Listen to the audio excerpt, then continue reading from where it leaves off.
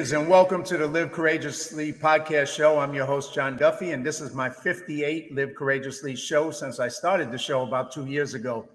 Live Courageously has been the conscious theme of my life for the last 3 years since the beginning of the pandemic in 2020, and an unconscious theme for most of my life. Courage is resistance to fear, mastery of fear, not absence of fear. So let's meet today's courageous guests. A very special person is on my show today. Xi Van Fleet grew up in Mao's China. She spent her entire school years in the turmoil of the Chinese Cultural Revolution. After high school, she, along with all the urban youths, were forced to work in the fields for 3 years to be re-educated by the peasants. She was able to go to college only after Mao's death. In 1986, she came to America as a student to pursue her graduate studies. She holds a master's degree in English and library science, and in the past 30 years, she's worked in the field of information management. As a private citizen, she has never been politically involved. Like many Americans, 2020 had been a turning point for her. Compelled by her personal experiences under Mao and the realization that the Chinese Cultural Revolution she lived through is taking place here now in America, she has committed herself to the mission of educating American people about the horrors of socialism, communism, and warning them of the dangers of cultural Marxist woke revolution that is threatening the country. Her book, Mao's America, A Survivor's Warning, was just released and is available in bookstores nationwide and on Amazon. I'm going to share a little bit of my experience that crosses with her because I was in China in 1978 leading the trip. But let's welcome to the show, Xi. Greetings, Xi. Thank you for coming on the show. Well, thank you so much for finding me and inviting me to your show. Well, you've lived a fascinating life. I just finished reading your book, and I'm going to read it again. I'm going to write a review of it for Amazon. And, you know, how would you define, you've seen it from two worlds, the world of China, the world of America. How would you define living courageously? What do you see that as today? Well, that is a big question. What to me, living courageously is to tell the truth. The truth is that I escaped communism and I thought I left it behind. Never in my mind that 30 years later, more than 30 years later, I found myself facing the same devil that I thought I left behind. Communism is here in America. Communism has successfully infiltrated every part of our country and threatened to destroy America. And because of my experience living under communism before, I'm determined that I don't want to live it again. I don't want the Americans to live under communism. So that's why I decided to speak up and to educate Americans that the horror of communism and that what we are facing is a communist takeover of our country. Xi, let me ask you, you've been going out, and I'm going to just put up a picture. Obviously your book is out. You've been out speaking about your book, Mao's America. Here is at a bookstore, a picture of you. You've been out speaking with people about the book, and what would you say? Do you think Americans, and especially young college, high school educated Americans, understand anything about communism, about the Cultural Revolution, about any of that history? Do you think they really understand it? They do not understand it. They are absolutely clueless of what it is like to live under communism, what communism is about, what has communism done to the people that they ruled over. They have no clue. That is the problem. And why they don't have no clue? It was not taught to any of those young people, and I'm not talking about today, it's been decades. They were not taught, and that was by design. And that is, communism can only survive on ignorance. And indoctrination is really to deprive the people the sense of history, and that's how they can survive communism. So today, we are really dealing with the information. It's an information war. And so we're dealing with ignorance. And the only way to wake up people is to teach them the real history. And that's what my book is intended to do. If you don't mind, I'm going to play a real short 2-minute video. It's not, you're going to be able to explain it much better than they are, but I think it'll give the viewers a little bit of a visual idea of what the Cultural Revolution, because we're going to be talking a lot about that, what the Cultural Revolution in China was and what it did for your life and all the other young Chinese people at the time. But let me put this on quick, and then you can come back and comment on it. Yeah. Just let me...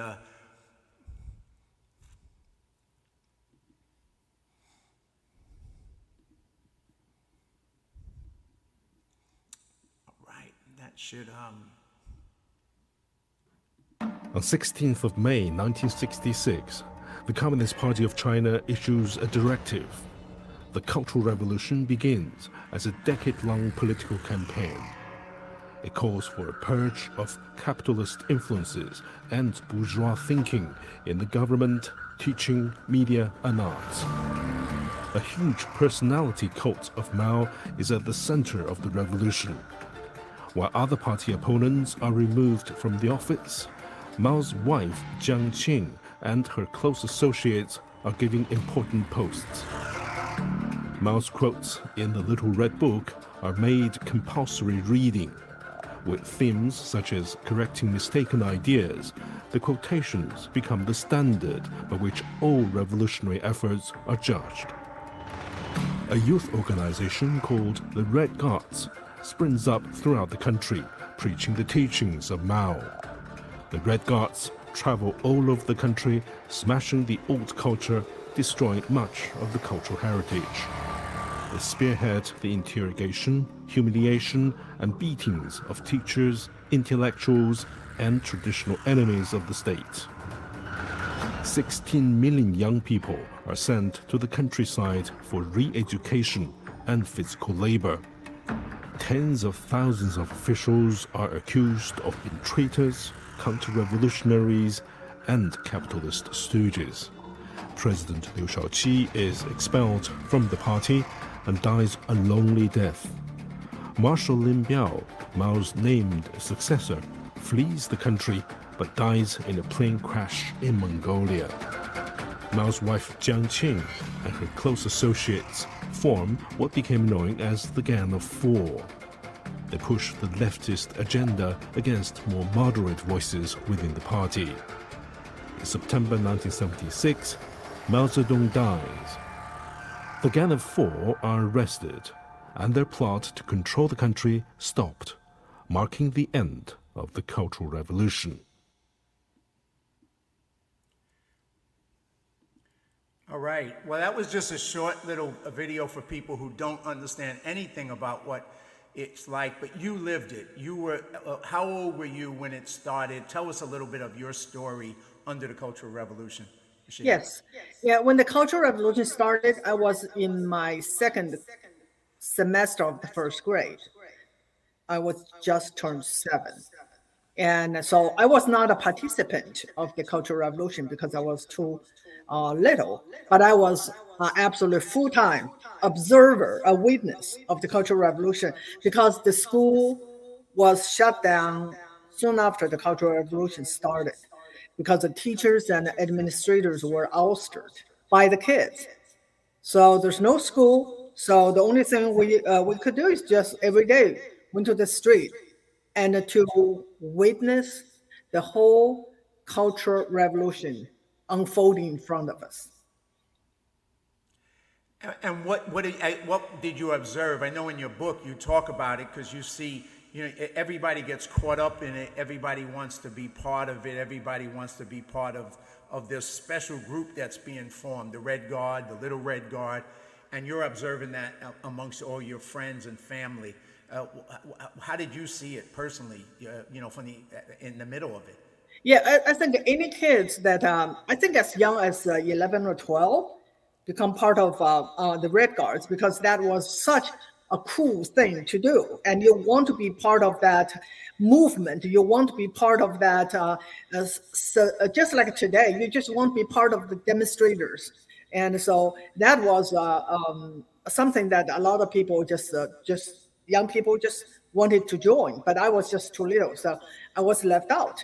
But I could see what was happening. And also everyone was caught up in it. My parents were hardly home because they were caught up by the Cultural Revolution in their workplace, doing exactly what happened in school, ouster those in power, and then denounce them. And then you have to do self-examination, make sure that you are on the right side, that you are stay in the right lane. And so I think to a lot of people, they probably don't understand what was going on. Everybody was in a survival mood. Not everybody, most people. They just want to make sure that they will be in the right lane so that they don't get into trouble. But that was such chaotic. A lot of people choose the lane that's supposed to, and later turned out to be wrong, and then become the target of the Cultural Revolution and the target of the Red Guards. But that little video did not really explain the reason of the Cultural Revolution. So can I just? Oh yes, please. Yeah. That's why I just showed it, because I know you have an understanding. That was just very superficial at best. So Yeah, yes, because that is still kind of confusing for people that know nothing about the Cultural Revolution. Why there's such a thing as Cultural Revolution? So Mao, in his life, launched 2 revolutions. One was the classic Marxist revolution against the sitting government that was using military force, using violence, and it's pretty much a insurrection to unseat government. That was the Chiang Kai-shek led nationalist government. So they succeeded in that. In 1949, they took over China, kicked the nationalists to Taiwan. That's why we have Taiwan and China today. So that was typical Marxist revolution, just like the Bolshevik revolution in Russia, using violence, using military might to unseat the government. So 17 years later, after Mao and the CCP got power, Mao launched another revolution. This time, it is a cultural Marxist revolution. The goal is the same. The goal is to overthrow a government, a sitting government, only that this time the government is his own. And the party he wants to overthrow is his own, the CCP. Why? Because he feels like he's losing control of his own government. He's losing control of his party. He feels like he needs to destroy everything that belongs to the past, including the past of the CCP, to really establish his own version of Marxism, Maoism, as the supreme ideology of the land. So he wants to accomplish 2 things. He wants to destroy everything, burn everything to the ground, destroy all the institutions, those are CCP institutions, and destroy 3,000-year Chinese civilization. And in the process, take the power out of the hands of the bureaucrats of the CCP and put his own people in.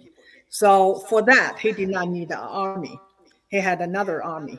Those are the indoctrinated youth who would answer his call, who has been conditioned to follow his order, and they were the Red Guards. They did what Mao wanted to do, to take down the government, to take down the power of the bureaucrats.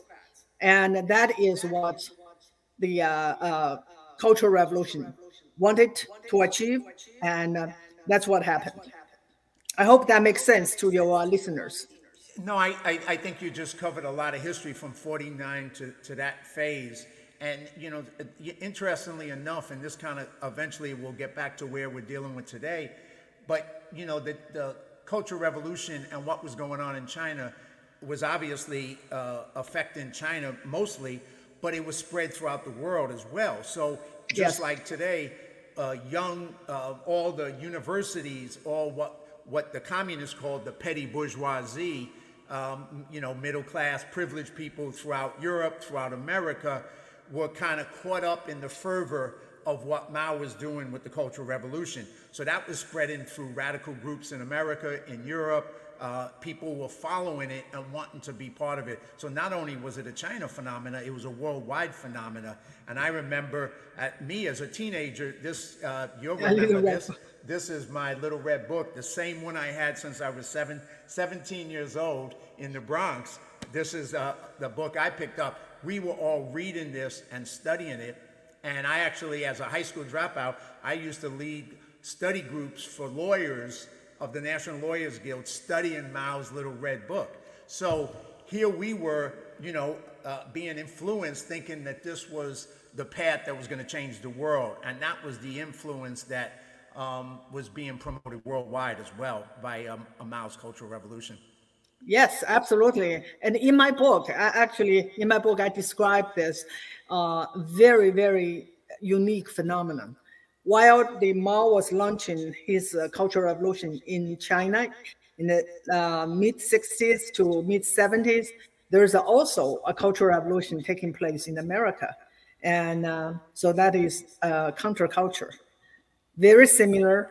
They are all Marxist revolution, and they have the same goal: to destroy the past, to destroy the foundation of the society and replace it with something new. In China, it's a more radical version of Marxism, which is Maoism. In America, it's to replace American founding principles with cultural Marxism. And America, and we'll talk about that a little bit later, America, just like other European countries, were influenced by Marxism, and we'll put up a picture real quick of Mao with the leaders that he followed, which was Marx, Engels, Lenin, and Stalin. And then, of course, he took it to the next level of Maoism, which was with Chinese, what do you call it, cultural characteristics. That's the word I was looking for. Yeah. Mm-hmm. Correct. So he was now the great leader. He surpassed all of them. So a lot of the radical movements in Europe and America started to go down the path from Marxism, Leninism to Maoism. To Maoism, exactly. And that was, for people who don't know. So on the surface, like the pictures I put up and you saw in China, there was all these rallies of the Chinese, and that was supposedly going to make a brand new world, a better world, get rid of the old. You talk about it in your book, the four things that, and you can explain that. The four olds. So here we just have cancel culture, but in the Mao's Cultural Revolution, we have something spelled that out for us. That is four olds: old ideas, old culture, old custom, and old habits. Everything that is traditional, everything that is Chinese, basically, and people have to understand. This is a colonization of Chinese society and Chinese culture. Then they imported this alien culture called Marxism, and then replace the Chinese civilization. So it is really a colonization. And it was ideas. Yeah, the ideology of Karl Marx, and that became now the ideology that was going to dominate China and dominate the history of China going forward. And, on the surface, to us and to me, and we'll get a little bit further into that, but, and in China too, the young people are the most manipulative. Yes. You can manipulate them real easy because they tend to want things to be perfect. They want utopia. Young people always love that idea that you can have a perfect world where there's nobody suffers, there's no poverty, there's nothing wrong. And that's what the leaders of the movement appeal to, that young people's naivete, being naive. And that's what China did. But there was the other side, which we didn't see, and you talk about so much in your book. But what happened when the Red Guard started? They were going to make things better, but what really happened? Did they make them better? Did they create a better world? And I think your book tells us a lot about what really went on. And this is just, I'm going to put up a picture here, just one of many.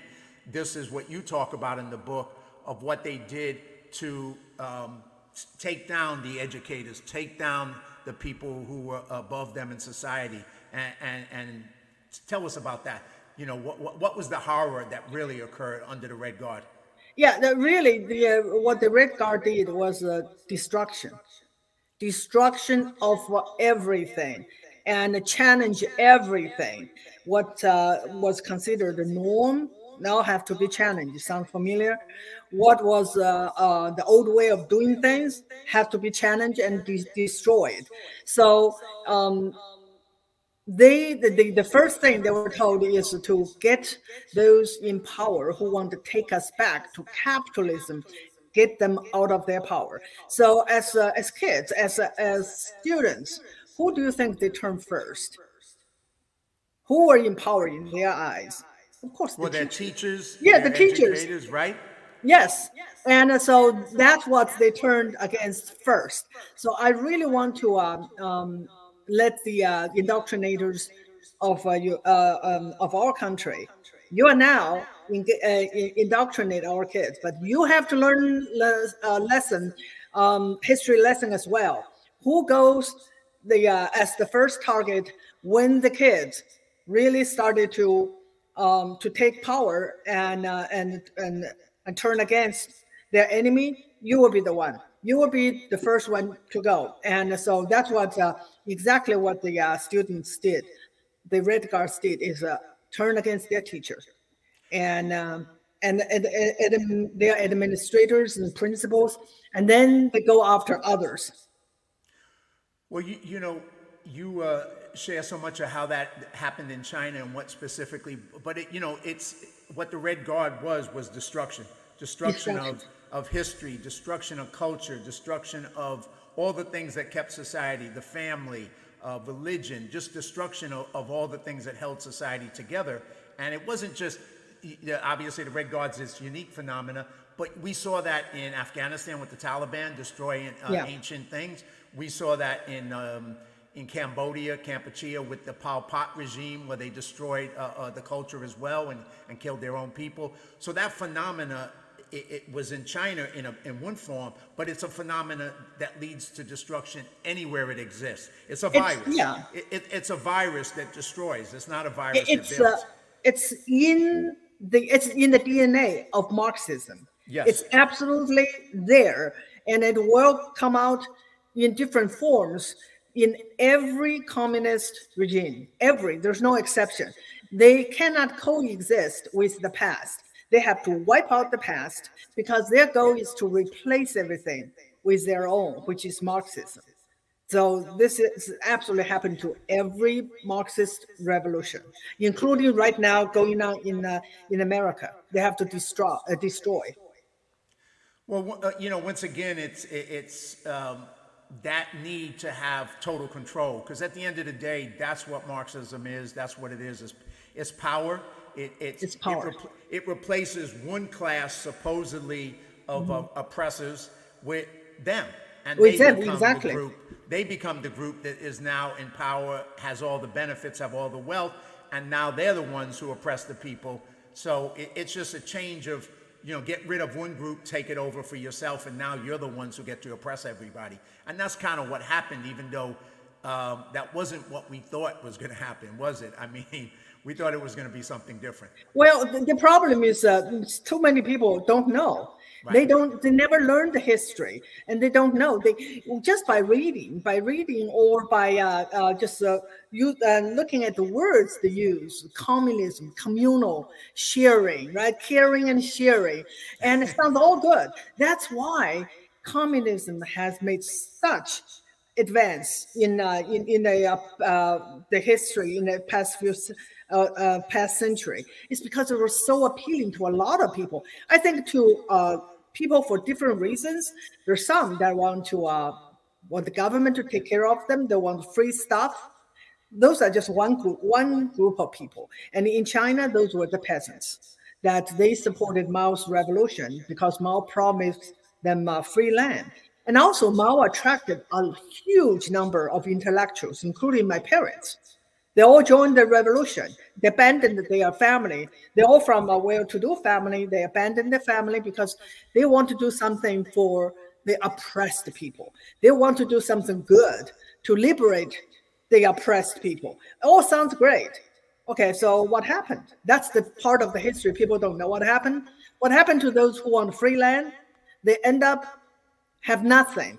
They end up have nothing and be told that they own everything, because everything is collectivized. So the people own the land. Who are the people? It's the state. And nobody owns anything. And how about those intellectuals? Those intellectuals join the revolution. What happened to them? They become the suspicious enemy of the state because they're from good families. They're from well-to-do families. So they have to spend the rest of their life prove that they're loyal to the revolution. So everything that ended badly for everybody, except those in power. And even those in power, because the power structure is so unstable, because it's not through a democratic process, it's power struggle. So it's never stable. So it's just like we see that intro, the BBC intro, it's like a constant power struggle. So the number one victim of the Mao's Cultural Revolution is the number 2 CCP figure, the president of China, Liu Shaoqi. He was purged, and he was basically persecuted to death by denying medical treatment. So died alone, died a miserable death, and he was a loyal communist. So communism is good for nobody, not even those in power. Well, I remember at the time too, as I started to become disillusioned. I remember, and I don't know if it's exactly true that he said it or not, or it was just a quoted to him, but Zhou Enlai, who was number 3 in the power structure in China, never wanted to be number 2 for exactly the reason you're saying, because the number 2 guy always ended up either in jail or dead or something like that. Exactly. So he always tried to stay a little bit behind, even though he was a true believer. He also saw behind the curtain what the reality was. And, so he kind of played a different role in China because of that, because he never, luckily for his own life, if he became number 2, they would have killed him. He died of cancer because Mao denied treatment to him. So he died pretty much the same death. And so there's no one end well, no one. And Mao, look at Mao, what happened? Okay, he was the winner of the power struggle. As soon as he died, his widow was arrested and sentenced to death, and then delayed, and then she committed suicide in prison. So it's an endless power struggle. And here's a picture that's of them on trial, her and the Gang of Four. And this was right before the end of the Cultural Revolution, when Deng Xiaoping came back in, and then the Gang of Four was put on trial, and then ended up, like you said, so his wife and the Gang of Four ended up. Now, I told you didn't know this about me when we started the show, but we kind of crossed paths in a very weird way, because in 1978, which was 2 years after the end of the Cultural Revolution, I led a trip. I was 26 years old. I was still a high school dropout, and I was a leader of a Maoist communist organization in America. And I led a trip to China right after the Gang of Four was put in jail.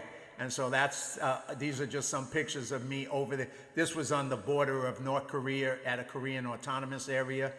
This is, I believe, was with the mayor of Shanghai.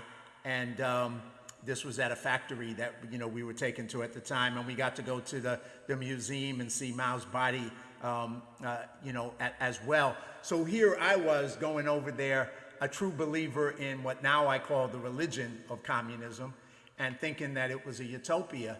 And you were at that point just finally getting back to go to school, because you had been out of school for many, many years, right? Yeah. Mm-hmm.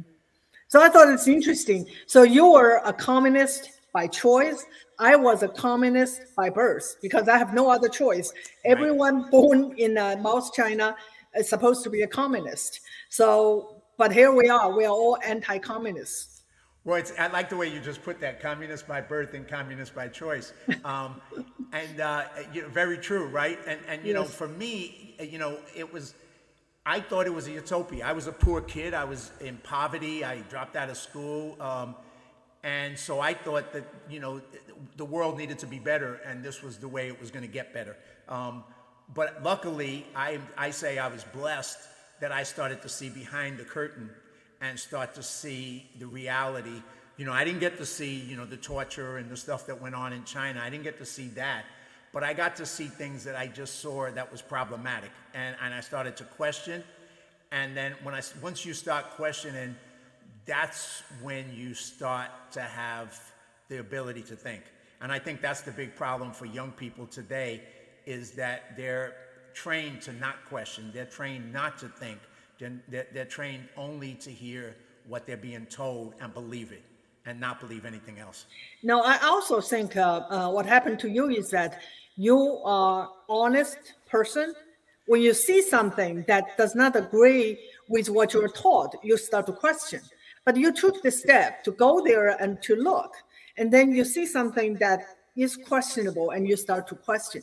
But a lot of people just never go out of their comfort safe zone, the so-called safe, the safe space. They never even hear the other side of the argument because they were never given that opportunity to hear the other side of the argument. You know that during the Cultural Revolution, a group of Black Marxists went to China and seek the support of Mao Zedong for their so-called civil rights fight for the equality of the Black people. They were there. They saw worse than what you saw, because they went there during the height of the Cultural Revolution.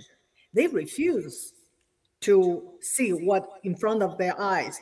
They can see that the Chinese people live in extreme poverty. They could see that anyone can be taken into prison or take out to get shot if the government did not like what you say or what you thought. But they refuse to do that. So they are not honest to themselves.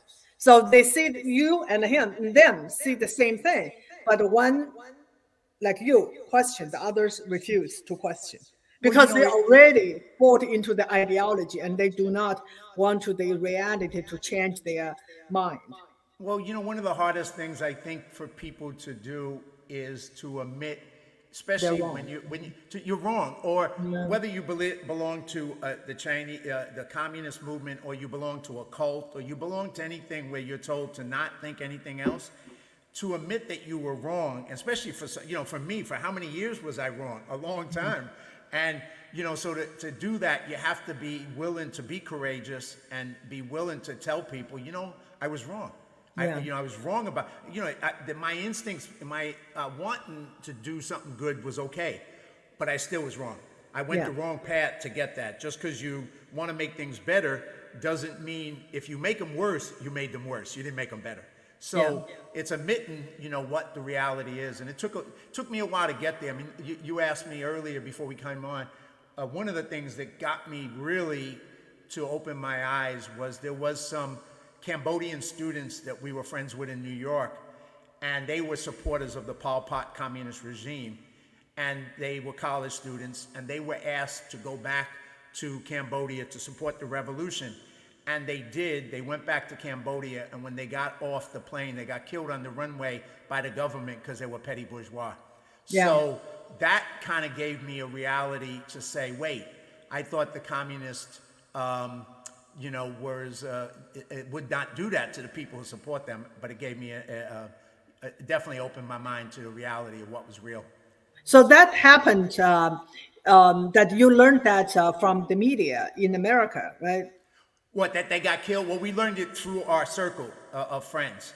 Not from the media. No. See, that's the problem. No, never from the media. I know that that is the problem, that they control the media. So that's why you ask me about Cultural Revolution. A lot of people ask me what I thought. I thought nothing. I don't know anything. Everything they told me is what I get. And then all I know is that I need to stay in the right lane. I stay loyal to Mao. And that's how that I did not even think of that, how to be safe. But that's the way and that I should be. So because I was totally indoctrinated, I had no access to any other information. But just add on to the story of the Cambodian friends you had. And when the CCP took over China in 1949, they asked all the people that were scholars or students in the Western countries, especially in the United States, to come back and to help to build new China. Many people believed them, and many people went back. Now, 0 of them ended well. Many of them died in the process during the Cultural Revolution or even before the Cultural Revolution. 0 of them survived well. And that's exactly what happened. The same thing that you described to your friend who want to go back and support the new Cambodian regime. Communists are the same. I mean, that's such a powerful thing. And once again, you know, in your book, you talk about how young people don't know it. You know, everybody knows in our educational system the horrors of the Nazis, the horrors of the fascists. They're taught that in school. They understand that. Nobody would defend that. But they're never taught the horrors of communism. They're never taught whether it's in China, whether it's under the Bolsheviks, whether it's under Pol Pot. They're never taught the horrors of that, not even a iota of that. Yeah. So unless they go seek it out themselves, they don't know. And I know myself, I went back to school when I came back from China and I got my GED and I went to college, and I happened to be in a library at my university, and I'm just a curious person. So I found these books that were called the CIA's fact books on communism, and I started to read them, and that blew my mind. Because now I started to hear the other side that I had no idea. And like you were saying, all those people in China under Mao who were number 2, who were killed, they started talking about all that. And I'm like, really? Wow, I didn't know that. So now it opened my mind to question further, to say, okay, what else don't I know? What else am I ignorant about? And that led me on a journey to start questioning. And that's kind of what taken me to today, that if it wasn't for that, and it was a little bit of luck and a little bit of, God's blessing or whatever, to put that, gave me that chance to start being a questioner even deeper. So, but you went on, there's so much I could cover with you, and obviously we're going to have to do one more show or more shows, but your book is excellent. I can't recommend it enough to people because you cover so much in the book, both in China and then your journey. So tell us about your journey from, you went back to school in China, you finally got in when the Cultural Revolution ended, you found a way, and that's an amazing story, how you found a way to get educated. Tell us that, and then how that got you to America.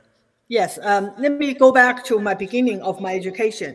And sure. I only had 1 semester of my first grade, which I consider somewhat normal, even though it's full of indoctrination, but it was not extreme. We still have reading textbooks that was just a kind of a very nice nursery kind of rhymes that, little kids would read and remember. And so it's kind of normal. It's something about nature and things like that. And so that is the only thing, the normal education I got. And supposedly it should be K to 12, right? It should be 12 years of education. Mao cut 2 years out of it and said, what's the use of education? More education is not going to help to build socialism. So he cut 2 years out of it. So we only had 10 years compulsory education. So after the Cultural Revolution started, the school closed. So I lost 2 years. So the 10 years of education, I lost 2 years. And then I only have 8 years. And the remaining years of my education is nothing but pure indoctrination. We hardly learned anything academic. And so after we came back from the school, it's nothing but there's no textbooks. So the little red book was our textbook for a whole year. So we read it from beginning to the end and started over and over. And so when I graduated from high school, and I was only 16, because they cut 2 years out of my education. So it's 16 what I do. There's nothing for young people in cities because everything was destroyed. No jobs, no nothing. So we were sent to the countryside to be re-educated by the peasants. So that's what Mao told us. So I worked in the fields for 3 years, hard labor, primitive work, and I get no education. The only education I got, the real education I got, is see firsthand how socialism did not work. It won't work. And so 1978 was an important year for me. The year you went to China, that was an important year because that was the year that actually in 1977, Deng Xiaoping opened up universities. During the Cultural Revolution, it was first it was shut down, and then later when it opened up, it only the only qualification for going to college is your political qualification, and you have to be recommended by your party boss. So it's you go there to get a continuous indoctrination. And so when they opened the university after Mao's death, and they opened the admission process, that means you have to take the examination, pass the examination before you could go to college. So I took the examination in 1977, and I failed because I just forgot. I hardly learned anything. And then after 3 years in countryside, I forgot pretty much everything. So I failed. So, but I was determined because that seemed to me the only way out for me. So I studied very hard to make up what I haven't learned in school. So in 1978, I was able to go to college. That was such an important year for me. Wow. Wow. And it's just such a weird coincidence. That was the year you got into college, and that's the year I ended up there, thinking that was a great place. Little did I know what the reality was at that point in my life. But so then you went to college, and you got through college, and somehow an opportunity arose because of your effort, because of your perseverance, to get opportunity to come to the U.S. How did that happen? Yes, and I studied English in college. After that, I was given a job. Okay. And back then, you could not choose what you want to do. You were told what to do. So, but I was lucky to get a job in teaching training college. And so in the early 80s, you were the early one, but even then, I haven't seen any foreigners in the 1970s, 78, 79. But early 80s, more foreign visitors come to China. So a group of American come to teach in my school during the summer. So those were all, organized by churches. And they sent people just to come and teach English for like 3 months, 2 months during the summer. And there I befriended an American lady. And so she later helped me to come to get an assistantship and come to study in America. So I came here in 1986. And when you came to what was the state that you came to? Kentucky. To Kentucky. Wow. Yes. Now I got to ask you that. What a change that had to be for you coming from, and like you said, when we went in '78, you're right. That people had not seen much Americans. We were one of the first early groups, and we went to one area. I think it was near the border of North Korea. And when we got off the bus, the people started grabbing our arms and trying to scratch the skin off because they just thought we were aliens, because our group was made up of every nationality from America, and they had never seen any of that before, not on TV, not in papers, nowhere. So the police had to get us back on the bus so we wouldn't get harmed. Not that they wanted to harm us on purpose, for any reason. They just didn't know what to do with us. But you're right. But when you came, what was that cultural shock? You grow up in China, you grow up under the Cultural Revolution, and then you come here. Well, describe that. I can't. Actually, since my college years, things started to open up, and we could get information from such as media, such as BBC and Voice of America through short video, radio, shortwave radio. But that was an offense, punishable by death during the Cultural Revolution. Wow. Yeah, then and then we start to have foreign teachers come on campus.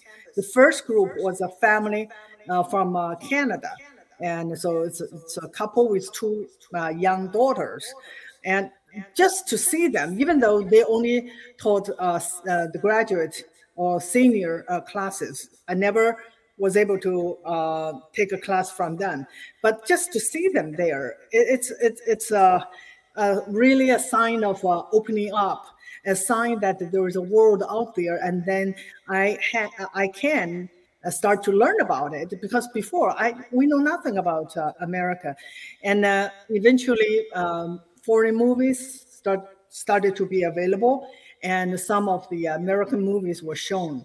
It started with some old Hollywood movie, but later we started to see the modern movies from America. And I remember seeing Star Wars, and that's just beyond me. I did not understand all this concept. But there was one movie that really made an impression on me. It's On the Golden Pond. I think a lot of people probably never heard about it. Do you know that movie? Yes, I do. Yeah. And okay, I don't remember the stories, whatever, just to see how Americans live. It was really interesting. And so I have a friend, a very close friend, and she was like a dreamland for her to have a house on a pond or lake. So when she came here, she realized her dream. She bought a vacation home on the lake. Wow. Just because that movie. And so I do remember that. I said, wow, what kind of life they live, and what kind of life we live. And then that looked like just really paradise. Yes, well, what a difference, and I think that's the thing. It's in both directions. If you've never been experienced what's going on here, you only know what you know. And for Americans who grow up in such incredible wealth and privilege, they think they have no idea. They have no clue what the majority of the world experiences and how bad it is in so many countries. And so everything that they do is just based on wishful thinking and just, nothing that's based in common sense and in reality. So it's like from both directions, unless you know and get to experience it and see behind the curtain, then is it real or is it not? Is it, if they tell you America's evil and then you don't know, you believe it. And then you come here and you see and you say, well, that doesn't match with your reality. And that's the thing. It's like if you get a chance to ask that reality, and you did. You came here. You worked here. You got educated, and then, like your introduction says, you really weren't active. You were just, a parent. You're doing your job, doing what you do as a citizen. And then in 2020, life kind of changed, and you started getting active around issues because you saw stuff that was affecting us that kind of reminded you of what you experienced in communist China. Yes. That to me is actually, I start to see troubling signs here and there, and it started as far back as the early 90s. But nothing was so troubling that I just started to lose sleep over them. So I see things and I can just let it go. Sure. But it's getting worse and worse. And then eventually, when I saw what happened in 2020, and I just told myself, that's there's no doubt about it. This is a full-blown cultural Marxism and a cultural revolution, and just remind me everything I experienced in China. So that's when I started to speak up. Well, in your book, you say, and one of your quotes I got is, history has shown the world over and over how so many socialist ventures have been abject failures, victimizing people and leaving a country in tatters, chaos, or teetering on ruins. But however, no one who ever advocated for socialism has got the memo. They don't have a clue. I just think that's such so true. Because, if I could give myself a little bit of a pass, I could say when I was 26 years old, I didn't know how abject a failure socialism and communism was. It hadn't failed in every country on the same level that it has today, obviously. Now we've seen it fail everywhere. Every country, Everywhere, Cuba, yeah. Cuba, North Korea, China, Russia, all the Eastern European countries. Where has there been a success? Nowhere. It's been a total failure. You can see actually different countries. There are some full-blown communist countries such as North Korea and China and Cuba. And also there's a lot of countries implemented socialism, such as India. What they got decades of extreme poverty. And there's many countries like that. And all this should be case study. And to teach the Americans that socialism and communism lead people to nothing but misery. And also, the people don't know, these young people, they are here. They are just social justice warriors. They're going to fight for the marginalized people. They're going to fight against this and that. They just go to the street and demonstrate. Well, they have no idea. If you do that in a communist country, there's only one place they will send you to, gulags. You can't even have a demonstration. But of course they don't know that. No, and they don't, like I recently saw a documentary a couple of weeks ago called Beyond Utopia, and it was about people being rescued out of North Korea and a family, and they took them on a 3,000-mile journey through the forest, through other countries to get this family out of there. And when you see the horror of what that is and what people are willing to do to get to freedom, and like, it was interesting, the grandmother, when she finally got to freedom in South Korea, it took her a couple of years before she let go of the fact that North Korea was paradise, even though she had nothing. She was starving, but she was brainwashed, and eventually she started to see reality. And young people, they need to see those kind of stories. They need to read your book. They need to listen to the people who experienced it so that they can gain real knowledge, not what they think they know, because they don't know anything. I know. I think the problem is not information. The problem is how do we get to them so that they listen to the information.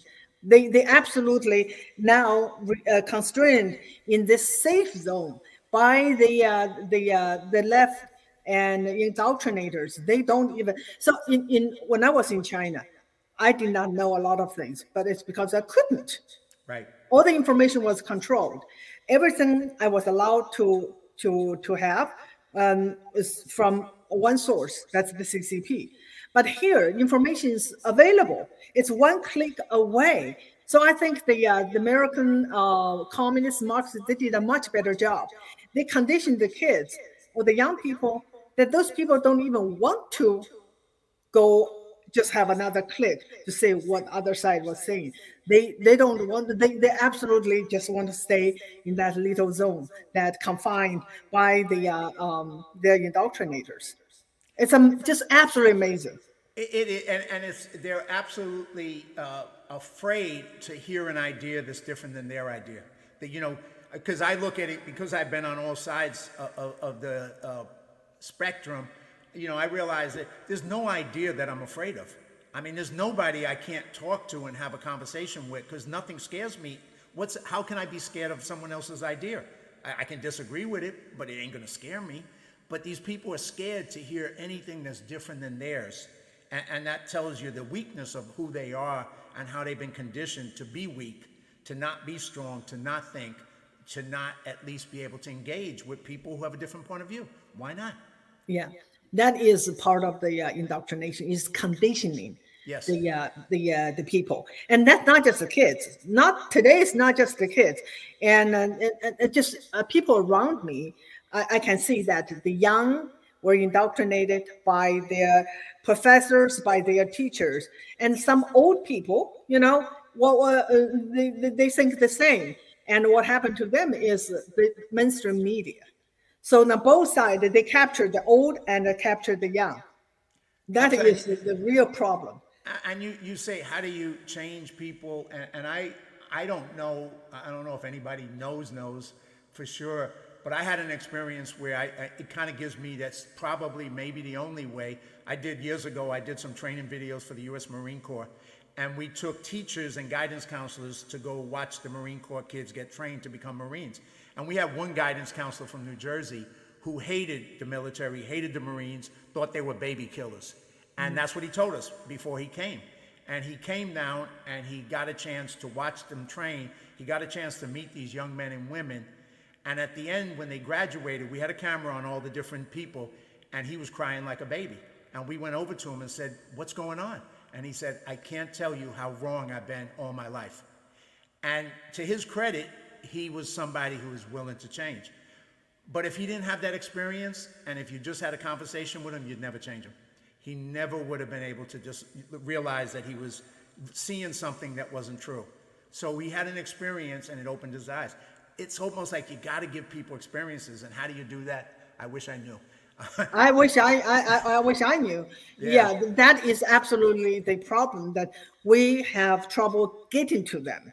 Yeah. And so that's why I really want to go to college and go to high school and talk to the people. And I have contacted a few high school teachers who teach either history or government, and we're talking about group a few class together so that I can go there, tell them, they educate them the history that they never learned. Now that would be really great. A friend of mine directed some movies for this group called Victims of Communism. They have a museum, and you probably know it, in Washington, D.C. And he interviewed, part of his movies was he interviewed different people from different countries who escaped communism and let them tell their story on film. So this way people could watch these and get, a reality check as to this. Look what this person's telling you. They are not making this up. They experienced it. This is their personal experience. I know. I think for that reason, I do think that I have a special mission, because I tell the story not because I learned something by reading a book or do some research. It's absolutely from my lived experience, which is what the left worship, right? Lived experience. So this is my lived experience. So I do think that people who lived under communism should really, really speak up. We have a special mission. We are here. We choose to come to this country, and we choose to escape communism because we believe in freedom. Now this is our turn to pay back the country that really take us in. So we have to tell the story. We have to retell the story and keep the stories alive. That's how we really, what I call deprogramming those indoctrinated kids. So Hillary Clinton was correct. We need deprogramming, but deprogramming not the conservatives, but those radicalized young people.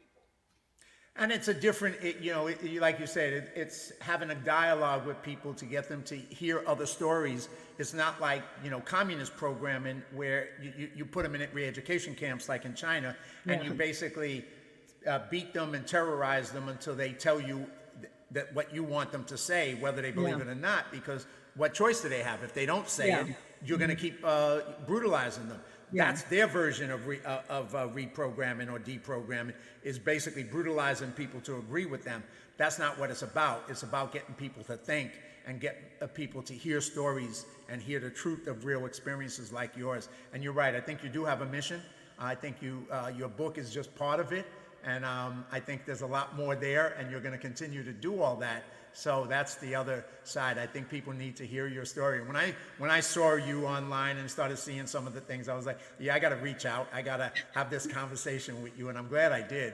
And I think we're going to have a couple more going forward. So yes, absolutely. Yeah. And I recommend everybody to get your book, Mao's America. I'm going to put it up on the screen. It's in all bookstores. It's in Amazon. It's you can get it online. It's definitely, we only touched the surface of what's in the book. Barely touched the surface of what's in the book.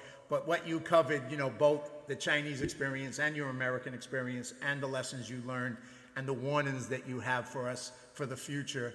I went on, you're familiar with them. This is a show that I was on with Epic Times. I did a show on cancel culture, and you talk about that in your book. You talk about so much. how they destroy religion, how they destroy the family, all the different elements. I mean, there's so much in the book. I recommend it highly to people who want to have a real deep understanding of what's going on in the cultural wars and in what's going on with communism in the world today. Anything you would like, thank you once again, anything you would like to finish on, anything you would like to leave us with, any message, and then I'm sure we'll schedule another time, and then we'll go a little bit deeper into this journey together. Yes, and we talk about it a lot, but I do want people to really get the book and read it and share it, and really tell the people you know. And this is actually the best way. Instead of arguing with them, you tell them, how about listen to someone else who actually experienced the communism and listen to her. And I think in a way, it's a better approach to reach out to people that in your circle, in everyone's circle of influence. And so the importance is to wake up America. So only when the Americans are waking up can we push back and defeat communism. Xi, thank you so much. Thank you for being part of the show. I had a great time with you. And like I said, I had a great time reading your book. I'll be reading it and doing a review on Amazon for it. I recommend everybody to pick it up. If you're around speaking anywhere, to go hear you speak. If any group you would like to invite her, reach out to her and invite her to come speak to your group. And let her share the message even further. So thank you so much for being on the show. Thank you, John. All right. Have a great day. You too. All right. All right, everybody. So I hope that message came across to you. A very courageous woman, a woman who's speaking out and sharing great experiences with everyone. So please get her book, Read Mao's America, and join us next Sunday at 2 p.m. for another Live Courageous podcast. See you then. God bless.